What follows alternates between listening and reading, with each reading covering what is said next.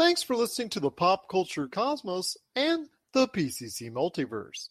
Check out more great podcasts today on one of these awesome affiliate networks. You're listening to a Weeby Geeks Network podcast. You're listening to the ESO Network, your station for all things geek. The Tangibound Network. Check it out. TangiboundNetwork.com. Listen to this show, the latest episode, every time. A proud member of the Gonna Geek Network. The opinions expressed are those of each individual. Check out all the other geeky podcasts over at GonnaGeekNetwork.com and get ready, because geekiness begins in 3, 2, 1.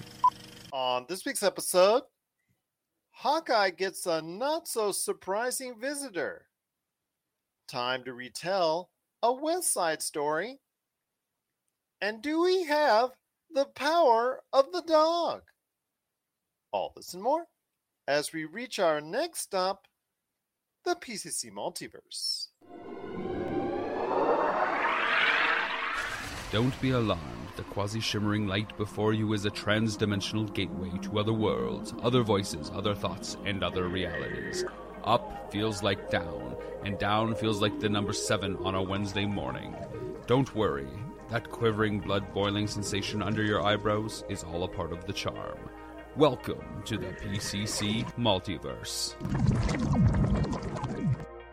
And we're back with another episode of the PCC Multiverse.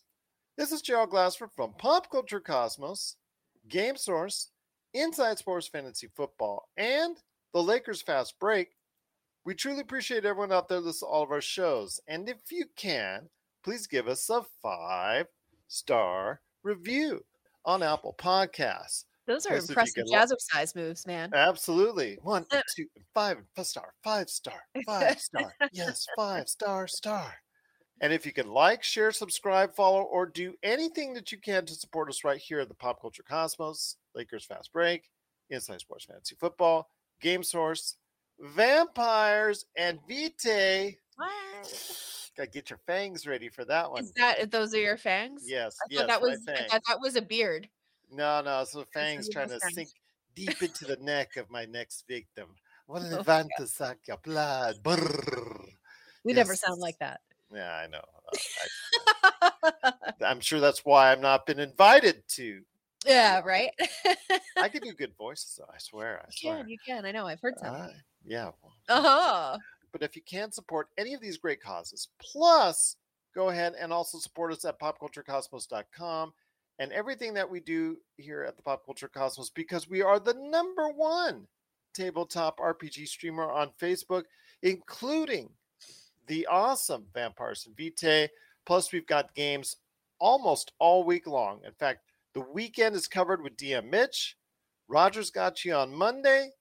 Then you've got Rom on Tuesday, Melinda on Wednesday. So if you can support any of these great causes, it is sincerely appreciated. But it wouldn't be a PCC Multiverse without my good friend. She is our own mistress of the universe when it comes to Vampires and Vitae, Warlocks and Whiskey, Wizards and Wine. All these great games you can find today at Pop Culture Cosmos on Facebook or wherever you get your podcasts. It is my good friend. It is Belinda Barkhouse Ross. I gotta get the Ross in there. Yeah, it's okay. There was a reason for the hyphenation, and that was largely it. Barkhouse Ross. They're both they both work, so you're fine. Okay. It is Melinda Barkhouse Ross. Yes. How are you? I am well. How are you? I'm doing great. Have you started Christmas shopping? December, busy. Holiday shopping, doing that final gift giving, signing out all those Christmas cards, and, sending it out there, getting stamps on there, and sending it out to everyone out there just to show that we actually know that they exist on this planet and remind them, hey, once a year we send it out to you. All right, we know you exist out there. All right, looks good. Merry Christmas, Happy Holidays, and all that good stuff. So, yes, busy week indeed. But I'll tell you what, it's still a good time for pop culture. I know a lot of lists have started to pop up for the best of 2021. So I know that they're out there.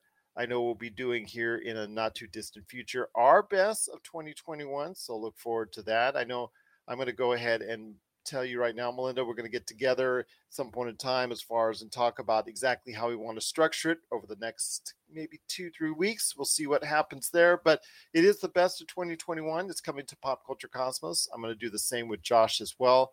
I also want to mention that if you're listening to this on the podcast and radio outlets, you can check out the results, if you missed it, of the Game Awards. We'll have a link to the award winners that comes up on Thursday night. So you want to go ahead and check that out. On the best of the best, we had that discussion on Monday. Are they truly the best of the best that's out there that's being represented? We talked about that on Monday, but you'll know the winners of the Game Awards at Pop Culture Cosmos on Facebook. But it's going to be a great episode, Melinda. We've got a lot lined up for you.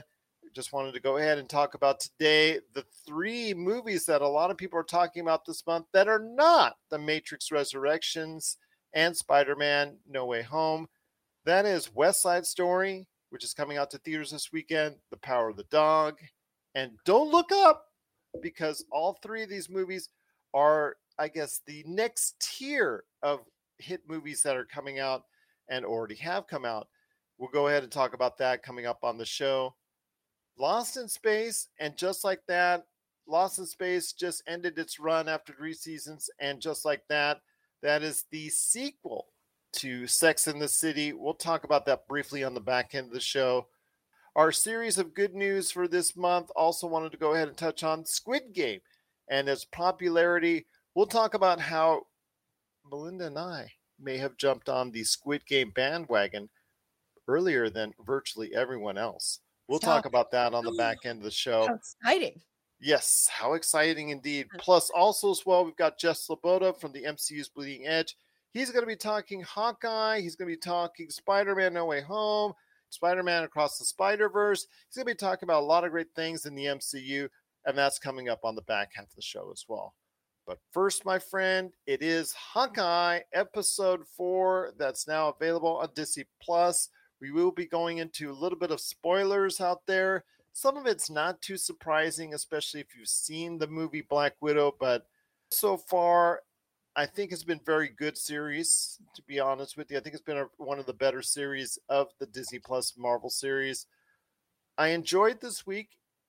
It's a filler episode, and every Disney Marvel series has had a filler episode where it's just doing a lot of character building and a lot of exposition, a lot of storytelling before they get you set up for the final 2 action-packed episodes. They're not going to really do much of that in those last 2 episodes. You can tell already, because it's just going to be wall-to-wall action and reveals and all that good stuff. But I wanted to go ahead and say that I thought this was a good filler episode, and I'm saying that in a positive way because of the fact you got to see more of the development of Hawkeye Clint Barton. And I really liked that aspect of it. You got to see how much of the years as a SHIELD operative and as an Avenger, the dark side of it, as far as, yes, you go ahead and save the universe, you go ahead and save the world, but you also take a lot of lives in doing so. And that you can see it. Jeremy Renner does a great job of showing how much it's eating away at him, this life that he's had. Yeah, and I think every show, as we have learned from playing hours upon hours upon hours of D&D together, is that every once in a while you just need that shopping episode to... Have we played D&D together for hours? Hours and hours, yeah, Okay. and hours. Okay. And hours. A lot. But, it's good to have that. We call it a shopping episode, just where you get to go and just kind of mess around in town and get involved in some kind of hijinks and things like that. And it's a nice break for the characters. It's a nice break for the actors, I'm sure, to not have to be strapped into all of the contraptions that, help you through car chases and all of that kind of stuff. And as the episode accomplished, it's a great opportunity for us to get to know the characters a little bit more, give them a little bit more depth before we hit the floor running into a whole bunch more action. And it allows you to see a little bit more of the relationship of Clint Barton and also Kate Bishop. Yeah. They bonded a lot more in this episode, and it proved to be something at the very end where he really starts to care about Kate Bishop and her safety. Right. Making a promise earlier in the episode to Kate Bishop's mom, and we'll get to Kate Bishop's mom in a sec here, but that he would not put her in harm's way. And wouldn't you know, at the very end, he does put her in harm's way. Yeah. So he realizes that, and he kind of tries to cut the ties with Kate Bishop in order to protect her. We find out what the watch is all about. And with the watch, it's hinted on that they finally recover it in Echo's apartment, and that they go ahead and that they find out that the watch is most likely going to go ahead and reveal that it was part of Ronan, and the watch that was, again, not seen since episode 1 could tie into his family. So I think that's probably the reason why he's trying to get it back so desperately. So that's the reason why for the watch's importance from episode 1, and people were going like, what happened to the watch? What happened to the watch? So now we know why the watch is so important. We also know more about the relationship, again, about Clint Barton and Kate Bishop, especially the fact that now it came out during the conversation as you saw that darker side of Clint, and he got to tell Kate about the life he's lived as a superhero. It also comes through, and she figures it out that I know you were Ronan during that period of time. So she wises up on the fact that he was Ronan during that 5-year stretch. Right. The only thing that bothers me is that, okay, yes, in the beginning, we do see Kate Bishop's mom, who's the head of a security firm, Bishop Security, and her fiance, Jack, who in the comics was the swordsman, who most likely be the swordsman because he handles the sword very nifty in this episode. Not fighting wise, but holds it to Clint Barton right there. Didn't know who he was at the beginning. And then I guess later on, the swords still play an important role later on, and possibly what we'll see the future from this Jack. We also find out that there's a direct tie-in between the Tracksuit Mafia and Jack.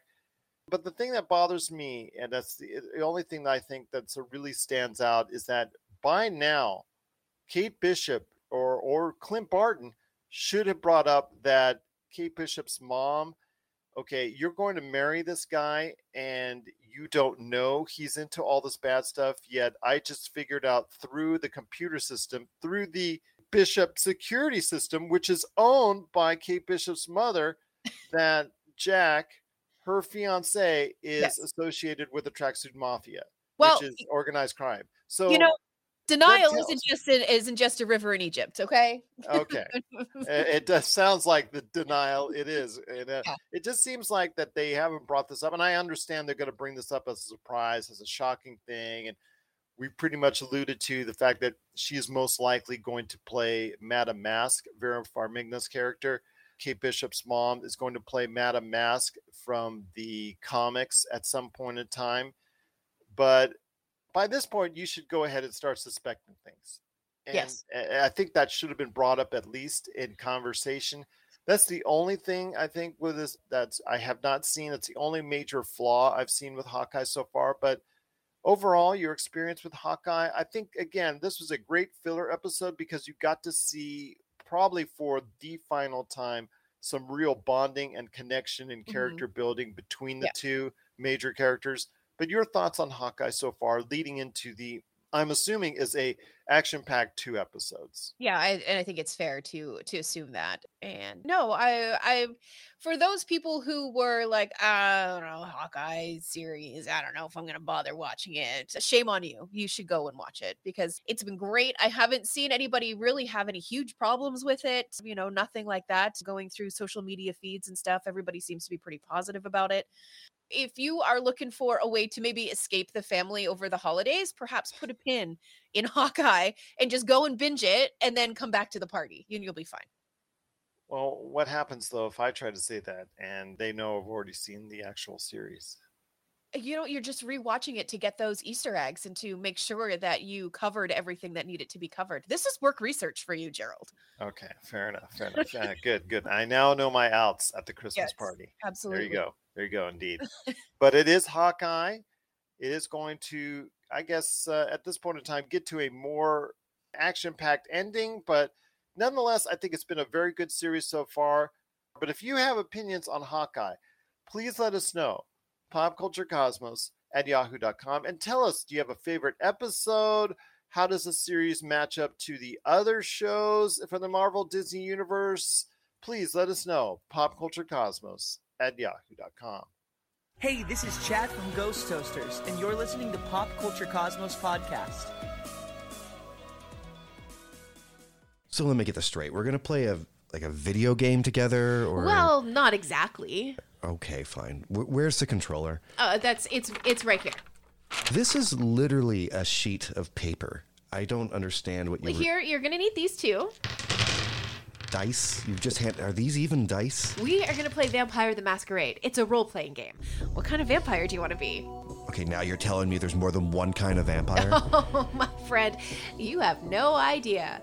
There's an Nosferatu, there's Vampires and Vitae, an actual play podcast, Season 2 to Pop Culture Cosmos. Well, my friend, it's still much to talk about on today's show. And again, at the back half of the hour, we will have Mr. Jeff Sloboda from the MCU's Bleeding Edge talking Marvel Cinematic Universe stuff. But before we head to him, I want to go ahead and talk about 3 movies which in different ways has debuted this week. Mm-hmm. One of those movies, first off, is Steven Spielberg's West Side Story, which has been released to theaters nationwide here in the U.S. and in several parts of the world where it has not been banned. Your thoughts on West Side Story? The reviews are extremely positive for Steven Spielberg's retelling of this fantastic story, this awesome musical. And in a year where there's been a ton of musicals and not too many of them getting continued positive reviews, I want to hear your thoughts on West Side Story. Personally, West Side Story has never been on my must-watch list. I have to be honest with you, Gerald. Mm-hmm. However, with that said, I do have a few friends, a couple of them, who are very much into musicals and who are very much looking forward to seeing this one. And I've had a couple try to talk me into going to the theater to see it, so I may end up there. And one of them is Margie, who plays Helen on Vampires and Vitae. She was talking about it last week during our 20-minute break during the live stream, and she was talking about how excited she was and all of that kind of stuff. So there's definitely an audience out there for this one. I think that having Spielberg as the director Spielberg is the director. There are people who don't like musicals who will go see it because he's the director. Yeah, absolutely. Well, he is named now as one of the few directors that does wield that kind of power, that does wield that kind of, okay, he's on the marquee. I better go ahead and check this out, because I'm going to say this. I don't know if everybody agrees with me, but I think he is the greatest director of all time. I think his resume, I think, just qualifies with that. The different genres he's dabbled into. Yeah. No, he hasn't dabbled into superhero movies, and that's something that I guess is maybe the last beacon of where he wants to go outside of a Western. So I know he wants to go into a Western. He's talked about doing that. I don't think he'll ever do a superhero movie, but he has dabbled in almost every other kind of movie genre and exceeded expectations with many of them, and mastered some of the greatest films of all time. So I probably have to say he'll probably go down in history as the greatest director of all time. Yeah, he's definitely up there. That's for sure. I may end up at theaters to see this one. It won't be a, self-initiated visit to the theater for this one. If I go, I'll be going to tag along with a friend to check out the movie. Just because I'm not huge into musicals, and West Side Story, I don't really know a whole lot about it. So there is the inclusion of a transgender character, which is the reason why several countries in the Middle East have banned the movie. Well, which is something we've seen that already several times this year. And as Hollywood movies and movies in general get more inclusive, we are still going to see a backlash like this going forward from countries in the Middle East, China, and certain countries overseas. They're just going to go ahead and do it. You have to go ahead and acknowledge that. But your thoughts on it? I think that diversity is the way to go. I think we should go ahead and represent the world in a much more clearer fashion and be able to showcase everybody at some point in time, that from all different walks of life.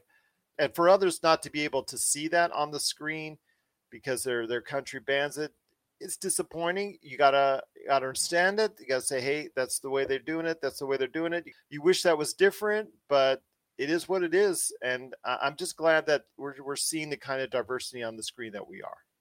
Yeah, and it's even an improved version of diversity because we're not seeing people lean into those traditional stereotypes Yeah. so much, which I think is probably even more important than just making sure that your cast is diverse. Not leaning into those typical stereotypes that we've been seeing for generations at this point, and allowing characters to play as characters and not play as stereotypes, I think is something that we're finally seeing, and I'm applauding for that one. Yeah, and I know there's a controversy like earlier this year with Into the Heights, which didn't, I guess, to a lot of people in cancel culture out there, have enough diversity amongst the cast, talking about certain parts of certain cultures that were not represented enough. And I understand, and I respect that. So I guess that's why that movie failed, even though it earned critical reviews, and one of the few other musicals that has earned critical reviews. I mean, there's only 3 movies, I think, in the musical genre that has earned any kind of praise out there. Maybe Tick, Tick, Boom with Andrew Garfield has also, maybe you could say that one as well. But Annette and West Side Story and also Into the Heights are the only 4 of these musicals. There's been a ton of musicals seemingly that have been released this year, and only a few of them have garnered any kind of critical praise. But I'll say this: West Side Story at least has a week before it gets destroyed by Spider-Man No Way Home. I think if I was the movie outlet that actually distributed this, I would have distributed this maybe like at Thanksgiving or maybe the week after, because there was a 2-week period of time where there was not really a whole lot out there. Right. And Encanto was just getting whatever was left of the audience at that point in time. And A West Side Story, maybe if it was released maybe a week earlier or 2 weeks earlier, maybe it could have garnered a larger audience, because with Spider-Man No Way Home and then The Matrix Resurrections coming right after it, Yeah. I don't see much of an audience after its initial week for West Side Story. Maybe actually in its second week, but after that, I don't see much. Sure. And this could also be a bit of a, and I'm sure I'm going to use this term incorrectly. It could be a bit of a litmus test to find out how to kind of take the temperature on superhero fatigue. Maybe they're hoping that perhaps people are a little bit tired of going to the movie to see another superhero movie, and maybe they will decide to go see this musical instead, or something along those lines. Maybe that's a little bit of their thinking. I don't know, but it's a pretty serious gamble if you ask me. Yeah, it is a pretty serious gamble, but we'll see what happens. It is West Side Story. It is now out in theaters. It's being released worldwide, except for the countries that it's been banned in due to its transgender character that's in the movie. If you have thoughts on West Side Story, and are you heading to the movies to go check out West Side Story, which is getting a very strong rating right now on Metacritic, it has an 87, which is really, really good. So if you have any thoughts on West Side Story from Steven Spielberg, please share us your thoughts. popculturecosmos@yahoo.com. Well, there's still much more to talk about right now. I want to go ahead and ask you this. Don't Look Up is not yet out on Netflix, but it is out in limited theater runs. It's going to start that Oscar push, even though it's not even getting the kind of attention and from critical praise that I was thinking that its all-star cast, plus Adam McKay, who has been nominated before in the past as a director, Leonardo DiCaprio. I mean, You've got so many different actors that are in there. Jonah Hill. You've got so many different actors that are part of this. And unfortunately, the Don't Look Up movie, it's doing okay so far with critics, but it's just not where it needs to be, I think. Jennifer Lawrence is in this. I mean, you've got an all-star cast. All I say is, what happened with Don't Look Up? Well, I mean, just some of the reviews that I'm seeing. Don't Look Up review: Armageddon in the age of idiocracy. What? Yeah, it's got a 51 on Metacritic, which is like right there. That's not great. So a scathing satire that occasionally veers off course. Ooh, that's tough. That's a tough one. Oh my gosh. I mean, a lot of it's satirical in its nature from what I'm seeing. Yeah. Could have poked too much fun at itself. Yeah, maybe. The reviews there that I was just scrolling through, not looking good for that one. Yeah, not looking good for it. At least it's not going to get a lot of Oscar buzz behind it, even though it has such a star-studded cast. And I know it was very expensive. I know the the contracts involved and the price tag Netflix had to pay to go ahead and get this movie made, because you've got so many of these Oscar worthy actors in there. You got Leonardo DiCaprio, Jennifer Lawrence, Kate Blanchett, you got Rob Morgan, you've got Jonah Hill, you got Meryl Streep in there. I mean, my gosh, you've got so many great actors and actresses a part of this. And it's a shame, you've got even the director, Adam McKay, who's done great things already as a director. It looks like it's just one of those situations where, unfortunately, whatever happened, it didn't happen well enough. So Don't Look Up is coming to Netflix on Christmas, but right now it's out and available in limited fashion in theaters. So if you're going to check out Don't Look Up now. But Don't Look Up is at theaters and will soon be on Netflix. So please check it out. And if you have any thoughts on it, please let us know. popculturecosmos@yahoo.com. But before we hit the break, Melinda, speaking of Netflix, their number one movie right now is with Benedict Cumberbatch. And no, it isn't Doctor Strange. It's something that a lot of people are interested in and most likely will get a lot of advance notice and advance acclaim, because it is the number one movie on Netflix and it is getting a lot of Oscar buzz, and that is The Power of the Dog. So I want to hear your thoughts on The Power of the Dog. This is a Western type deal. And what's funny is that the supporting characters should be very familiar. Jesse Plemons and Kirsten Dunst, who happen to be married in real life. They happen to not only get into a movie that features them as supporting characters to Benedict Cumberbatch, but they're in a movie that is now listed as an 88 on Metacritic and could be a frontrunner for the Oscars. Sure. Are we seeing people trying to bring Westerns back? Is that what's happening this year? Well, it's like a vicious cycle. It comes back around, okay, and then people start leaving it. They get tired of Westerns and they just comes back. Or sci-fi movies, maybe sci-fi movies will go dormant for a while and then people want to come back and circle back to sci-fis. And I'm sure that will happen eventually for superhero movies, maybe not this decade, but at some point in time, people will get tired of superhero movies, just like they did in the early 2000s after what Robbie was saying about Daredevil and Elektra and all that. But there were so many bad superhero movies in the early part of the 2000s that it took Batman Begins and movies of the mid 2000s. It took that to really spark the genre back up, because right at the beginning of the century, you had so many bad superhero movies. So it's like, superhero movies are not really the way to go. So you saw Hollywood circle around. I mean, it's just with all these genres. Rom-coms were something that were a part of the early 2000s, which almost died a horrible death in the last decade.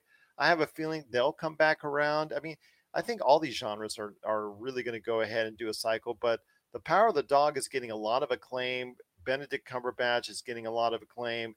I really think that it's a good sign. It's very popular on Netflix. In fact, it was trending at number one. It surpassed Red Notice, which is the all-time Netflix leader. So I want to hear your thoughts on The Power of the Dog before we head to the break. I enjoy Western, and I am excited to see Benedict Cumberbatch in a Western. I think that that's going to be really interesting, and I will watch this movie, and I will probably watch it, I want to say, sometime between now and Sunday. I don't know what my timetable looks like for my TV viewing for the rest of the week, but I know she's pretty full. I feel like there's a lot I need to get caught up on, but yeah, I always have time to watch a Western. Even bad ones to me are still kind of good. Perhaps that's a little bit of nostalgia, watching movies with my dad or whatever when I was a kid. But no, if we're at the very start of a little bit of a Western revival, I'm here for it. I'm okay with it. That's good, because again, I think a lot of people are okay for it too, because we're now seeing a lot of people getting behind The Power of the Dog and its power on Netflix as the number one trending movie on Netflix, surpassing Red Notice as the current number one, not the all-time number one, because Red Notice just passed that up last week as the all-time viewed movie. I actually got a chance to see Red Notice. It is not as bad as the 37 Metascore that it currently has. Now, mind you, I would put it at around a 50 personally, if that was the case, but it is watchable, which is more than I can say for some of the movies that we'll be talking about, I'm sure, later on this month, as the best and worst of 2021 comes up for us. But yes, It's something that I think, okay, it's time filler. It's a cheesy popcorn flick, and there you go, catch it. But it is Red Notice. That's out on Netflix as well. But do you have thoughts out there on Red Notice? Don't Look Up, which is coming out later to Netflix this month, but it's available in theaters now. West Side Story and The Power of the Dog. Please let us know your thoughts. popculturecosmos@yahoo.com. Well, coming up after the break, it is Jeff Sloboda from the MCU's Bleeding Edge. He's going to be talking lots of Marvel. So if you're into superheroes, he's going to be getting you up to speed on his thoughts on Hawkeye, Spider-Man Across the Spider-Verse, Spider-Man No Way Home, and more. It is Jeff Sloboda from the MCU's Bleeding Edge coming up after the break. This is the PCD Multiverse. And if you're ready to talk toys, I haven't stopped talking toys. Let's get to it. it's the Jay and Rob Toy Show, and we're back for season 2 for 10 more episodes of toy talking goodness. And this time we talk Marvel figures, we talk DC figures, holy grails, play sets, what if scenarios, and so much more. But we're not alone. We've brought a few friends with us this time. All that and of course our action figure spotlight. So check out the Jay and Rob Toy Show season 2, exclusively on Jinx Esports TV Canada. And we're back on the program. It's Gerald Glassford coming right back at you here at the Pop Culture Cosmos. Thank you so much for watching and listening. Tell you what, there's so much going on in the Marvel Cinematic Universe right now, with the Eternals still out there in theaters and heading to Disney Plus next month. And also as well, we've got Spider-Man No Way Home coming around the corner. Plus also we've got in the middle, Hawkeye, the series continuing. There's still so much to talk about in the MCU. And who better to go ahead and give us that explainer on what's going on, his thoughts on everything MCU, than the man behind the MCU's Bleeding Edge, one half of the tag team duo. You got to go ahead and catch them and all their great guests at the MCU's Bleeding Edge. It is Jeff Sloboda. And Jeff, welcome back. Glad to have you here talking MCU. It's really great to be here, as always, Gerald. But it is Hawkeye. So far with Hawkeye, I've been having a decent time with it. I think the chemistry between Haley Steinfeld and Jeremy Renner, it's there. I believe what I'm seeing.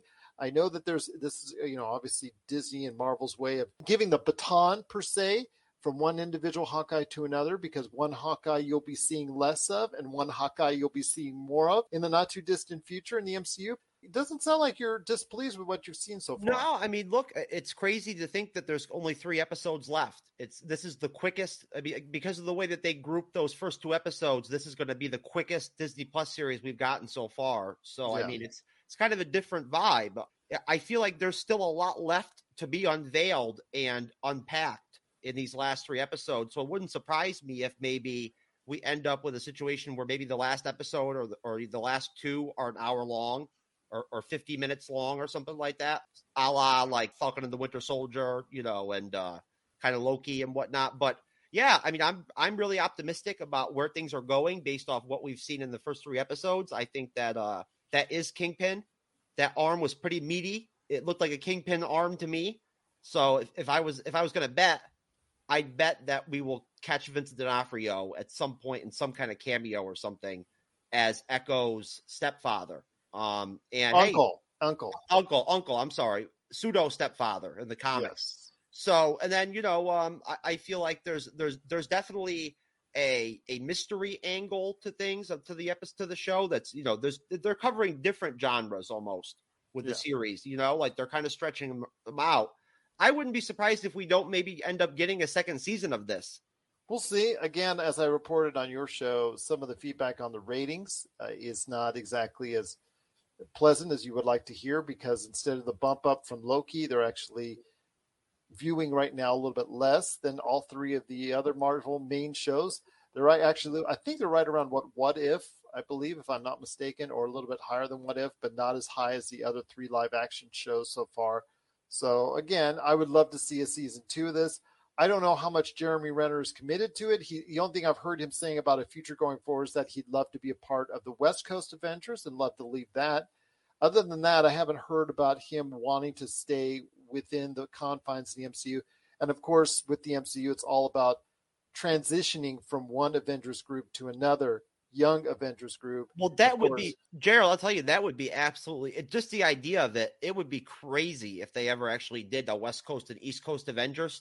If they gave us 2 Avengers teams instead of just 1, that would be literally like out of the universe. And then you've got the Young Avengers, you've got the Thunderbolts that they're trying to go ahead and assimilate now as well at the same time. So all these different kind of components, both good and evil. It's very good that they're still trying to incorporate it. And that's what, these shows do. Not only are they serving to go ahead and tell you a little bit more about Hawkeye, but also as well introduce you to Kate Bishop. They're also trying to go ahead and introduce you to a ton of other characters with Kazi, the clown, also with Echo, who's going to get her own show coming up. You said reintroduce you to Vincent D'Onofrio's Kingpin, remind you that Yelena Belova is still somewhere lurking around, and then you've got Madame Mask, and then you've got the Swordsman possibly playing roles into this too that could be popping up at any point in time. So it's very intriguing what this show in just 6 episodes is trying to do and what it has to accomplish. And as I said on your show,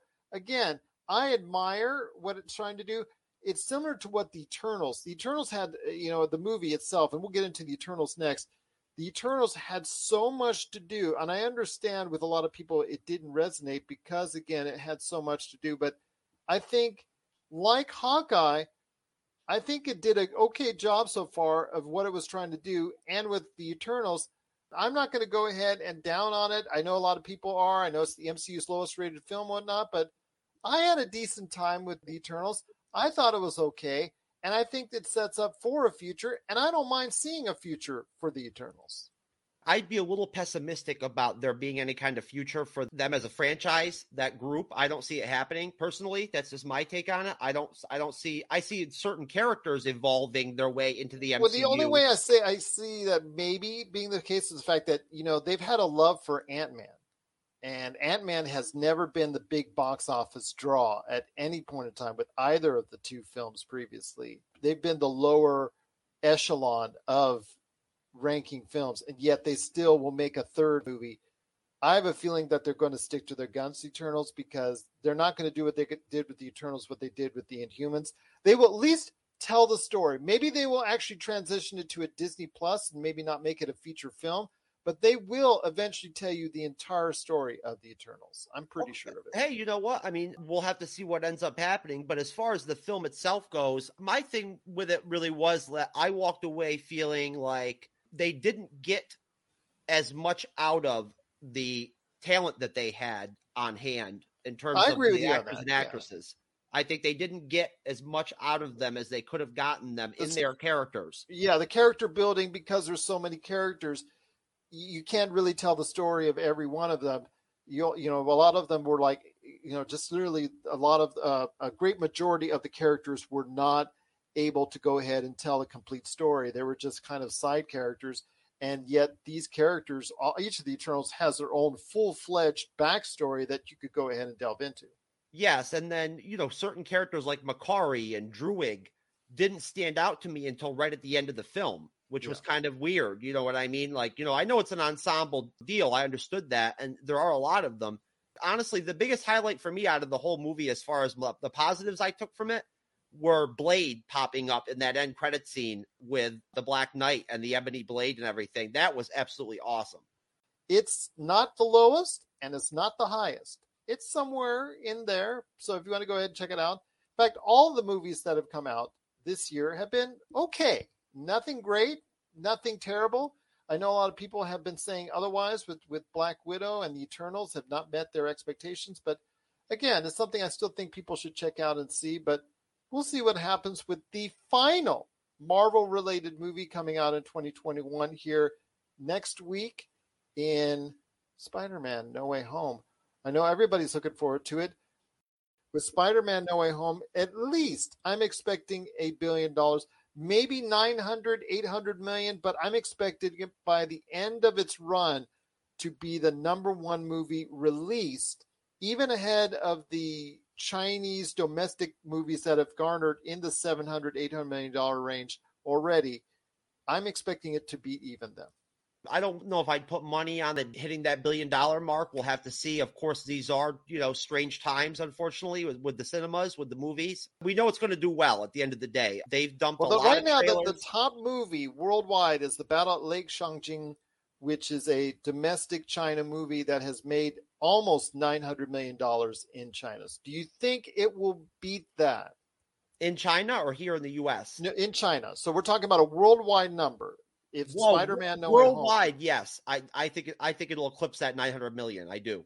Okay, well I think it will probably do that worldwide, and obviously that's a big number. U.S. no, it's not going to. Nothing is going to make $1 billion in one country unless it's China at this point in time, because the American audience is still fractured as far as the number of individuals going to the theater and staying away from the theater. So we'll see what happens there. But I think collectively that it will probably do, by the end of its run, not in 2021, but by the end of its run, do $1 billion at the box office. At least I'm counting on that. So we'll see what happens there. But we've seen the trailers, my friend. Oh man, they're good. Seen the inferences. They're good. Your thoughts, man. Your thoughts on Spider-Man. They might be some of the best trailers. Those trailers that they've released have been probably the best MCU trailers I've seen since Endgame and Infinity War.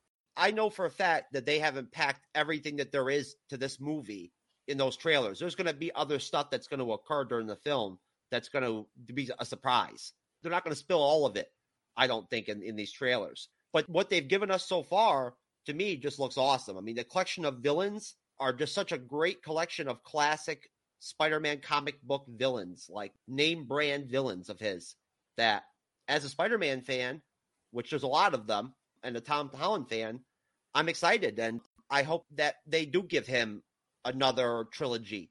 It's funny how this works out, my friend, and I'll just leave it with this. Funny how that works out, because at the beginning of the press cycle, when Tom Holland's on it, because he's already on that press cycle, he started having comments where he said, well, I'm not sure that this might be my last one as far as the Spider-Man's concerned. Yeah, and then right. It kind of like festered a couple weeks, and then you hear the rumors that he signed a new contract. Amy Pascal saying, yes, there's still a Spider-Man trilogy to come for him. And now he's being questioned on it, and he now gives you this coy grin. So I would say that's probably very shrewd. I know we've always talked about him leaking spoilers, but this time it worked to his financial benefit, if that's the case, about how coy he was as far as his future is concerned, because he was acting like he was burnt out. He's acting like he's had enough of the Spider-Man costume and the Spider-Man routine, and all of a sudden you hear him getting a new contract for an additional 3 Spider-Mans at least going forward. So he seems like a pretty astute young man. It wouldn't surprise me if he wouldn't have it in him to try to kind of do something like that. Kind of, look, you got to play the game when it comes to the media and the internet and, everything being 3 seconds away from us and whatnot, the 24-hour news aspect. But at the end of the day, look, you don't have to have 127 IQ or be in Mensa to figure out that it would not be a good idea for Tom Holland to walk away from Spider-Man. True. Very true indeed. But once again, it is Jeff Sloboda from the MCU's Bleeding Edge. Please catch his shows on YouTube and also wherever you get your podcasts. One last question, and I'll go ahead and give you the floor to go ahead and tell everybody why everybody needs to check out the MCU's Bleeding Edge, besides my appearance on it. And that is Spider-Man Across the Spider-Verse, Part 1. We got a chance to go ahead and check out the first footage from the film. It wasn't a trailer. It was actual footage that is going to be used in the film, which I kind of like that aspect of it. Now, mind you, it's still 10 months away, but I'm really liking what I'm seeing so far from the sequel to the Academy Award-winning Best Animation Movie the first one was. So I'm liking what I'm seeing so far from Spider-Man Across the Spider-Verse. Yeah, it's, you know what? It's not necessarily my medium when it comes to the animation and whatnot and everything, It's cool. I enjoy it and everything, but I don't get as overly excited about some other fans do. But no, I think it'll probably be really good. And it would not surprise me if they end up introducing the Morales character into the MCU at some point down the road. I could see them potentially doing something with Miles Morales and having him pop up in the MCU in some way. I'll tell you what. It's very exciting to be a part again of the MCU. I know a lot of people were burning out on it, and some people were really hesitant about getting into the TV series, but it's been a good year for Marvel, at least on the back end, about getting back into the MCU. It may not have been the best year that they've had, but still, I think there's a lot of promising signs going forward for the Marvel Cinematic Universe. But before we head on out, it is the MCU's Bleeding Edge.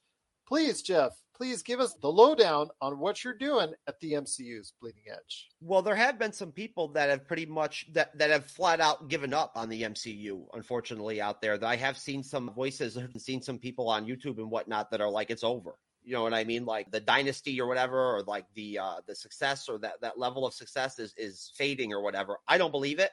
Just like in life, there's always going to be ups and downs, and Marvel Studios is not impervious from that. You know what I'm saying? Like there's going to be lulls.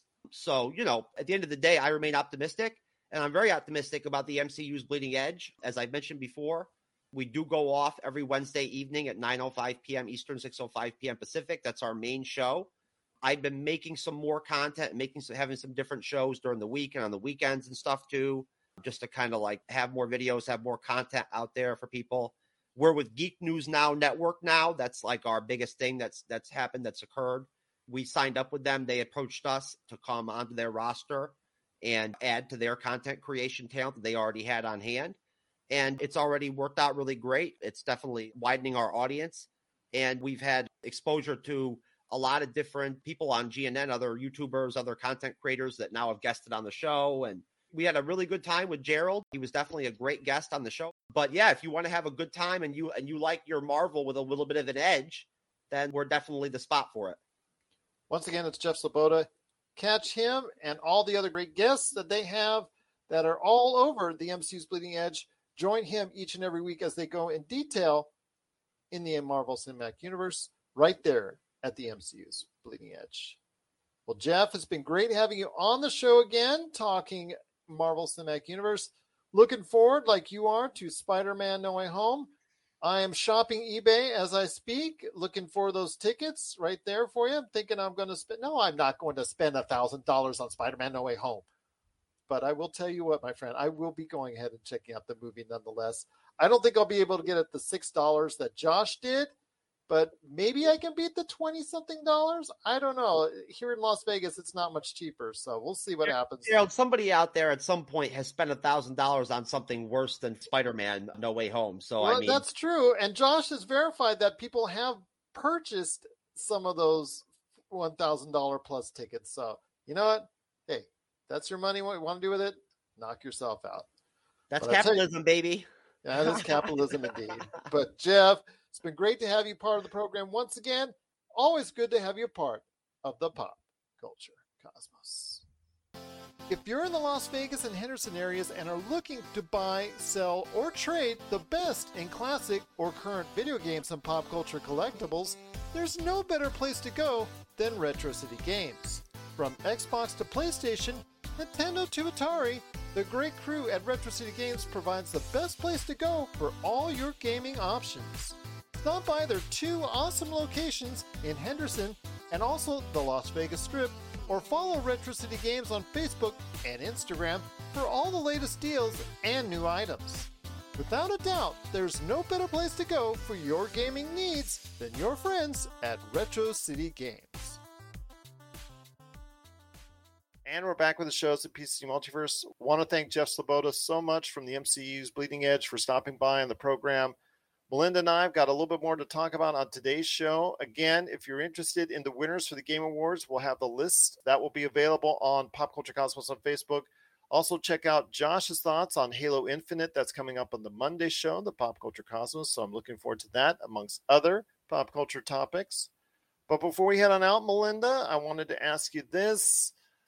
Was Sex and the City ever popular with you on HBO?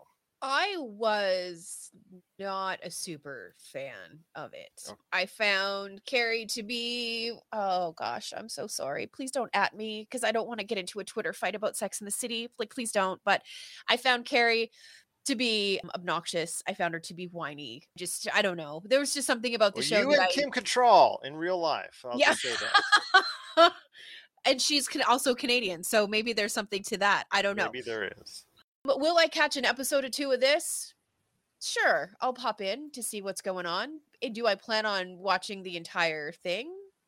No, but you know, I may tune in and be pleasantly surprised. There might be something more appealing about an older version of all of those characters versus, you know, being young and single and running around New York City. I don't know. I will definitely give it at least 2 episodes. I try to give everything at least 3 episodes. And if I can get through 2 and I'm still enjoying it, it will at least get the 3rd episode. I don't know that I'm going to watch the whole thing though. Well, the sequel, or the spiritual sequel, or whatever you want to call it, is called And Just Like That. It features 3 of the 4 famous ladies from Sex and the City, plus Mr. Big, Chris Noth. He's back in it again. But the character I think that garnered a lot of the attention, I know Sarah Jessica Parker's character is just, she's obviously the lead. Everybody was following her lead and everything of that nature. But to not have Kim Cattrall's character in there, because the real life feud that she has with Sarah Jessica Parker, which is very sad to see, by the way, and I'm very disappointed because the fact that I think that this show clicks when all 4 ladies are in there. I think part of the reason why that this show is not garnering the positive reviews, or enough of the positive reviews that are out there for it, because it's right now very mixed when you check it out on Metacritic and Rotten Tomatoes and all that stuff, is the fact that Kim Cattrall's presence is not there. It's just Kim Cattrall casts a shadow over the entire series by her not being there because of the feud, the real life feud that she has with Sarah Jessica Parker. I think that, to me, that is a big issue why this show may or may not succeed. I think if people are not able to get by the fact that she's not there, I think this show will have a hard time in succeeding for any length of time. It might succeed, and I wish it all the best of luck, but I don't know. That's a hard and tall thing to ask as far as having such a memorable character not be part of the show. Yeah, it's going to be a tough one. It was like when Jerry left the Spice Girls. It just wasn't the same. Yeah, there you go. Great analogy indeed. But it is, And Just Like That. Are you going to be catching And Just Like That on HBO Max? Please let us know. popculturecosmos@yahoo.com.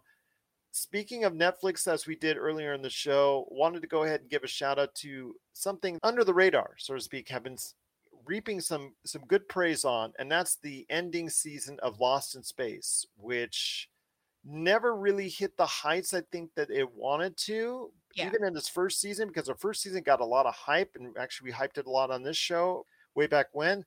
But your thoughts on Lost in Space? I know it's something that a lot of people started watching and then just kind of got off on. It just didn't seem to stay with viewers. But your thoughts on Lost in Space as we write an epitaph for this show? Yeah, I was definitely one of those people. I watched the first season, and then the second season came out, and I was just busy watching other things, and I never went back to it. Now, in retrospect, I plan on going back and catching the second season, which means I'm probably going to have to go back and start from the very beginning. Maybe that's another opportunity for you to avoid family over the holidays. Sorry, I'm catching up on Lost in Space. Let's talk about what's important here. That's probably going to be a little bit of what I do. There's 4 whole days where I have nothing to do over the holidays, and I plan on packing in some pretty quality TV time. Oh my gosh, what will you and Robbie Ross do?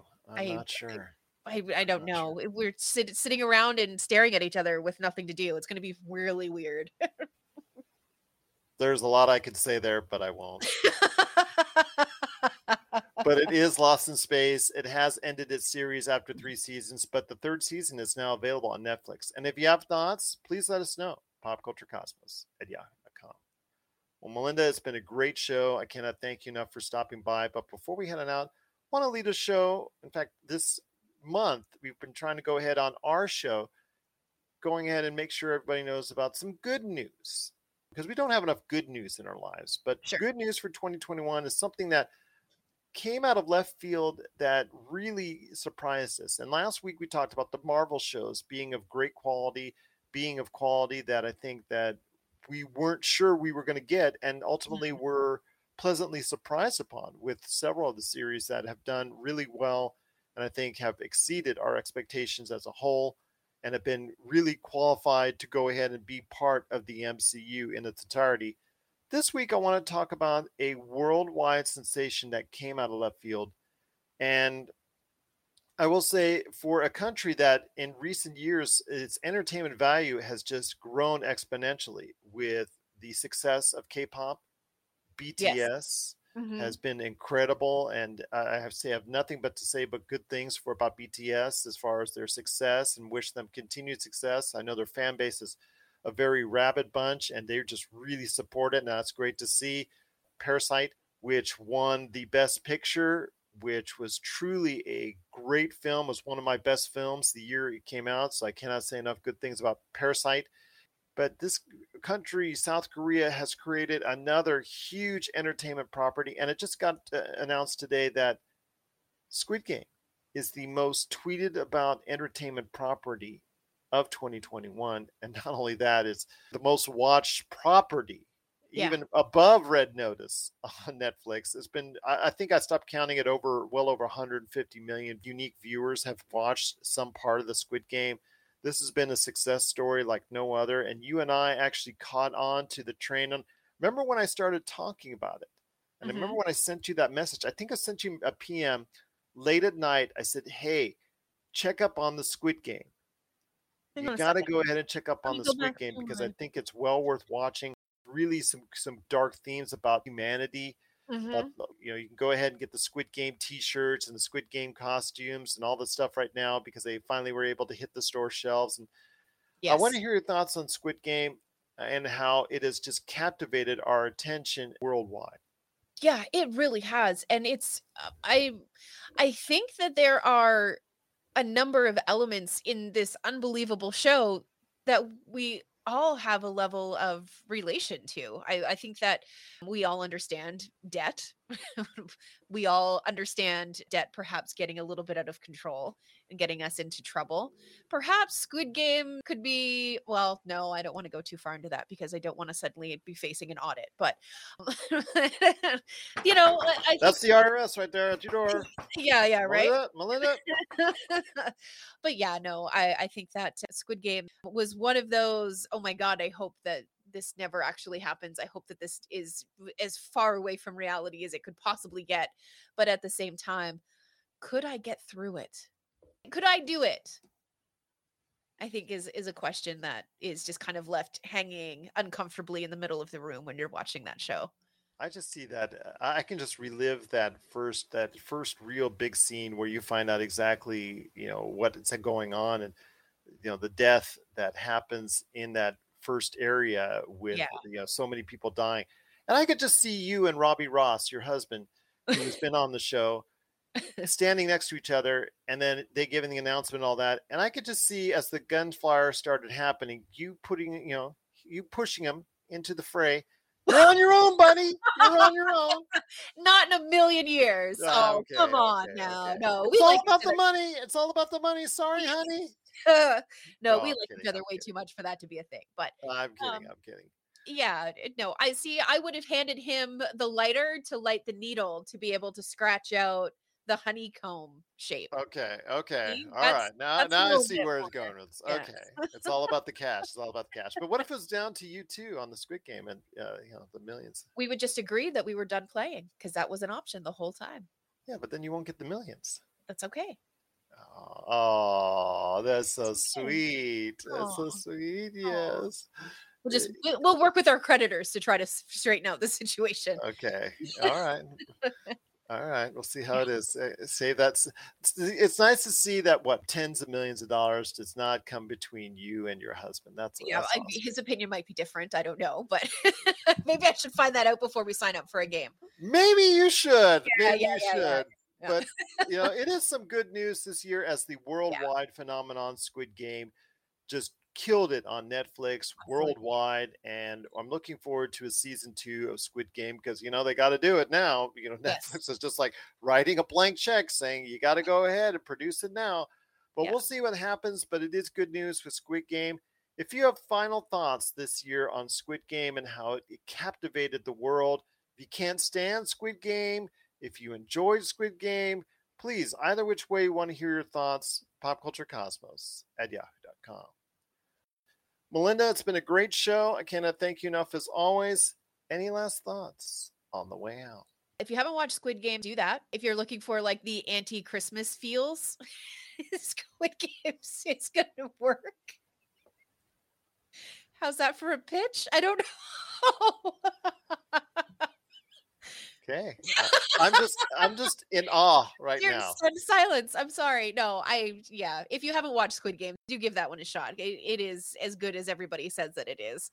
Very much agreed. And also understanding that there is no amount of money that will separate the lovebirds known as Melinda and Rob and Dean. At least I'm hoping there's no amount.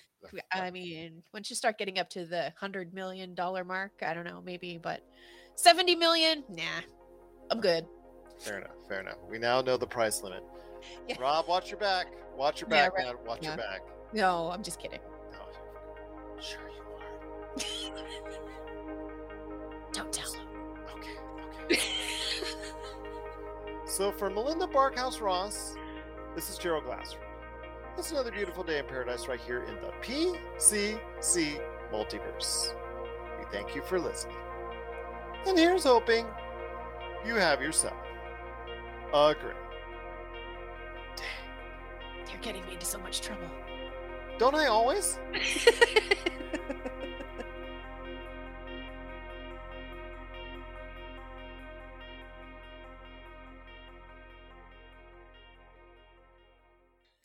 So, Brittany, Martha, tell me about your podcast. Oh, no. It's like we're in sync, but also kind of a disaster. We are always a disaster. So our podcast is fun if you want to hear two people talk about and complain about stuff that they love and also hate. And drink. And drink. And the show is called? Oh. But first, let's talk nerdy. And you can find us on the ESO Network. See you next Tuesday. You're listening to a Weeby Geeks Network podcast. This has been a broadcast of the ESO Network.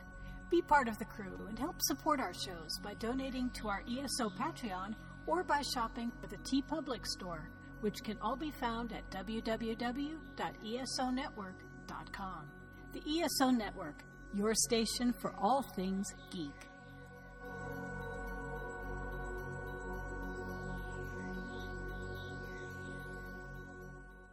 Tangent Bound Network.